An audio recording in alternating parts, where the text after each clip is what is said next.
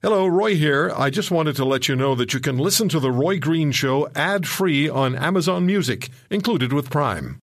If you're driving in a city, major city, and or any city, and you see a large truck, and you see the open slots on the trailer, and you realize that there are animals in there that are headed for the slaughterhouse, I don't care who you are, there's going to be a moment of not feeling particularly easy. You have an uncomfortable moment, I would think. I know I do. I look at the animals and I feel bad for them. But I'm also the guy who goes to the grocery store and I'll buy bacon and I'll buy steak. And I understand the process, but I feel bad for the animals. And then I feel particularly badly when I find out. But I don't spend a lot of time thinking about it, honestly. I just don't. But at the time, I feel bad about it. You hear that pigs are like dogs in their personalities, that they are extremely loyal, that they can be trained like a dog can be trained, that they are very protective. If you have a pig as a pet, it'll be very protective of you, as a dog is. And they're clean animals if you provide them with clean surroundings. This is all stuff I've read. I'm not a pig expert. I don't know. But I'm saying this because Anita Krajnc appears in court in Burlington tomorrow, Burlington, Ontario, and she's facing a charge of criminal mischief. And if she's found guilty, there could be a fine of up to $5,000 and up to 10 years in prison. Last year, as a member of Toronto Pig Save, Ms. Krajnc and other volunteers gave water to pigs in a truck on the way to a slaughterhouse, and Ms. Krajnc got into a verbal confrontation with the truck driver, and the owner of the pigs, Eric Van Bokel, is adamant that Anita Krajnc be prosecuted. Now, I also understand that when you have animals on the way to a slaughterhouse, and they're part of the food supply, whether you like that or not, they're part of the food supply, the food chain, you have concerns about people giving things, giving food, giving water, giving anything to the animals. Because it could get into their systems and it could then, I suppose, be transferred to humans down the food chain. Anita Krajnc knows a lot more about this than I do. She is with Toronto Pig Save, and she is in court tomorrow. And she does face a charge of criminal mischief, and she could, if found guilty, be facing a $5,000 fine and up to 10 years in prison. And she joins us on the Roy Green Show on the Corus Radio Network. Ms. Krajnc, thank you very much for taking the time. Thanks. It's a pleasure to be here. I'm trying to be honest about how I feel about this. Well, I think the feelings that you expressed are feelings that a lot of people have. A lot of people have told me that they're on the highway and a transport truck drives by and they look into the eyes of another animal, and that really changes them. And a lot of people have told us that they've actually gone vegetarian because of that. Why do you care about pigs on the way to the slaughterhouse? You know, was there a moment in your life which made you begin to feel as you do now? Well, when I was in university, I was a meat eater. I used to love bacon and pork and all meat, really. And there was this ad for a movie, and I went to see it in the basement of a library. It was called The Animals Film, narrated by Julie Christie, the actor. And I was shocked. I didn't know that the treatment that animals undergo in factory farms. And there was this one scene where farmers were joking about a sow being in a rape rack. And just as a feminist, I just found it so disturbing, and I had nightmares for 3 days. And then I became an animal rights activist and also a vegetarian for more than a decade. And then I went vegan about 10 years ago after I saw another movie.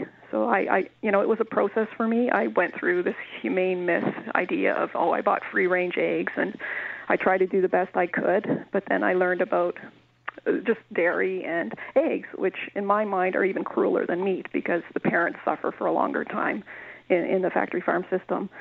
So in terms of what happened, with the formation of Toronto Pig Save, that happened only 5 years ago. I was already an animal rights activist. I was a vegan, and I lived near a pig slaughterhouse in downtown Toronto. And I knew about it, and I thought, oh, somebody should do something about it and should protest. And I only thought about it a few times a year because I lived within a kilometer of it. But then I adopted a dog for my mother, Mr. Bean. He's a Beagle Whippet mix, and I would walk him every day along Lakeshore in downtown Toronto, and then I would see 7 or 8 transport trucks. And in rush hour traffic, they would be moving slowly, so I could look inside, and I would see these beautiful pigs. They're just so expressive. They have beautiful eyes of all colors, like hazelnut blue, all colors, just like human eyes. And they're very, very expressive. And they look terrified. They look sad. They sort of had expressions like, what is happening to me? Help me. And at the time, I had been reading books by Romain Rolland. He's a Nobel laureate from France. 1915, he won the Nobel Prize in Literature. And he wrote books on people that he thought were examples to emulate. So he wrote a biography on Tolstoy, one on Gandhi, one on Ramakrishna and Vivekananda. And all these men, when there was an injustice in their community, they organized. So they engaged in organizing. So that's what I did then. Yeah, I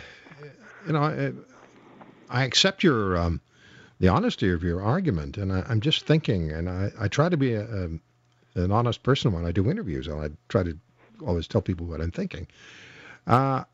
There will be people who will be on your side, and there'll be people who think it's kind of kooky. Yeah. Fair statement? Yeah, absolutely. My mother laughed at me for 10 years. Yeah. I was a vegetarian. And people who are in the I don't know what you call it, the animal business, the food business. Right. They have rules and regulations that they'll have to live by, and those who break the rules should face the appropriate punishment, and I'm sure do, hopefully in most cases.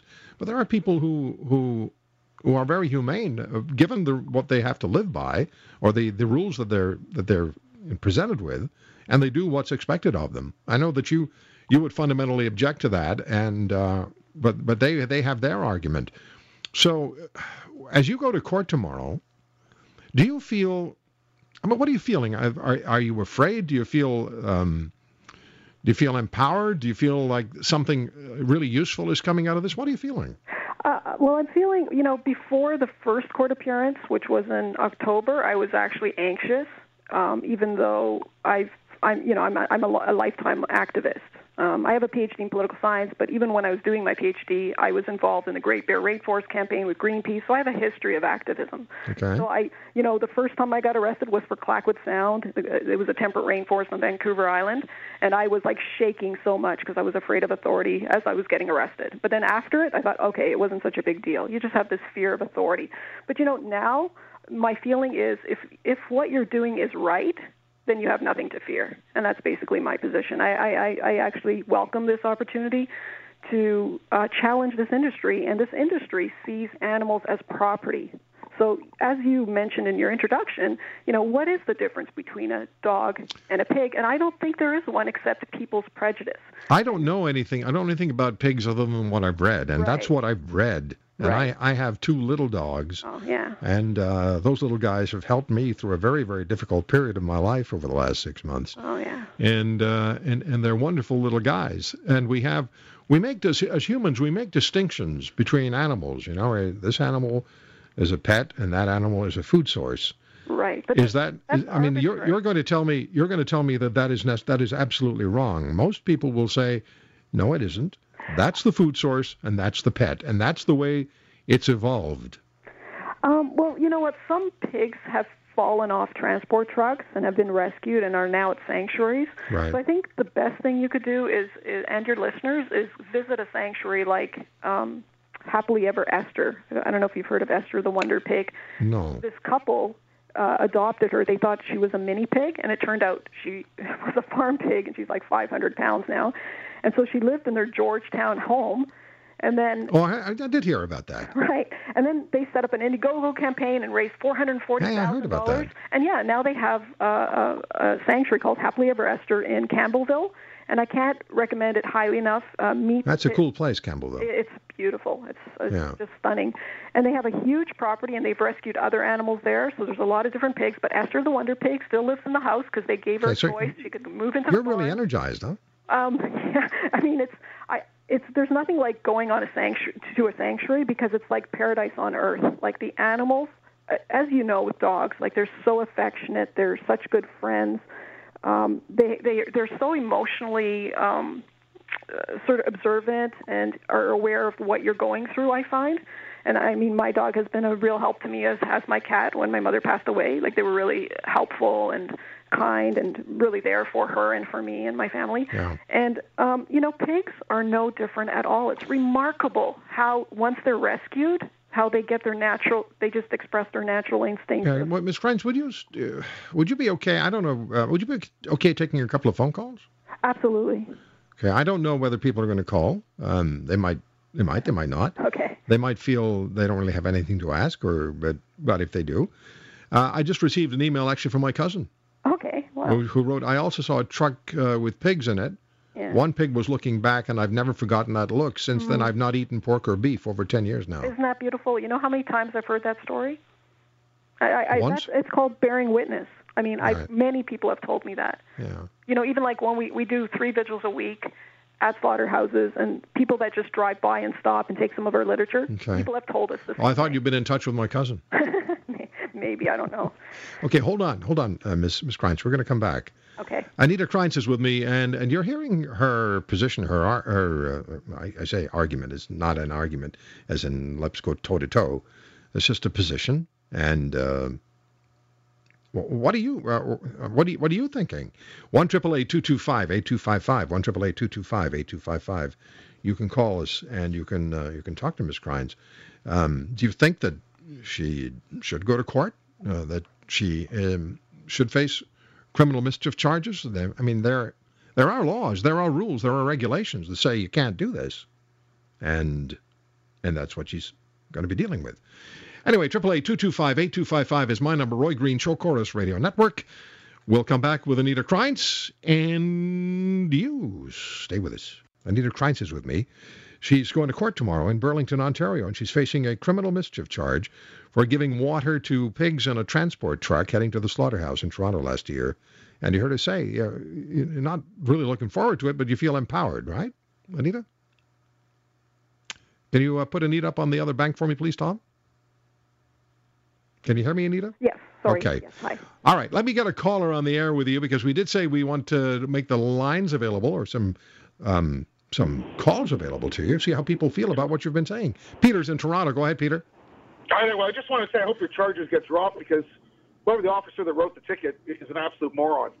But besides that, I understand, I sympathize where she's coming from, because any living thing, realistically, whether it's a fish in your fish tank, a cow on a farm, anytime you make eye contact with an animal, you tend to sympathize for them. If they are going to the slaughterhouse, or that poor fish that gets, caught and then thrown back in the water with a hole in his mouth because it's not big enough. But my question is that just not part of the food chain? Are we all not just part of the food chain? Are we all not just like lions that need to feed ourselves?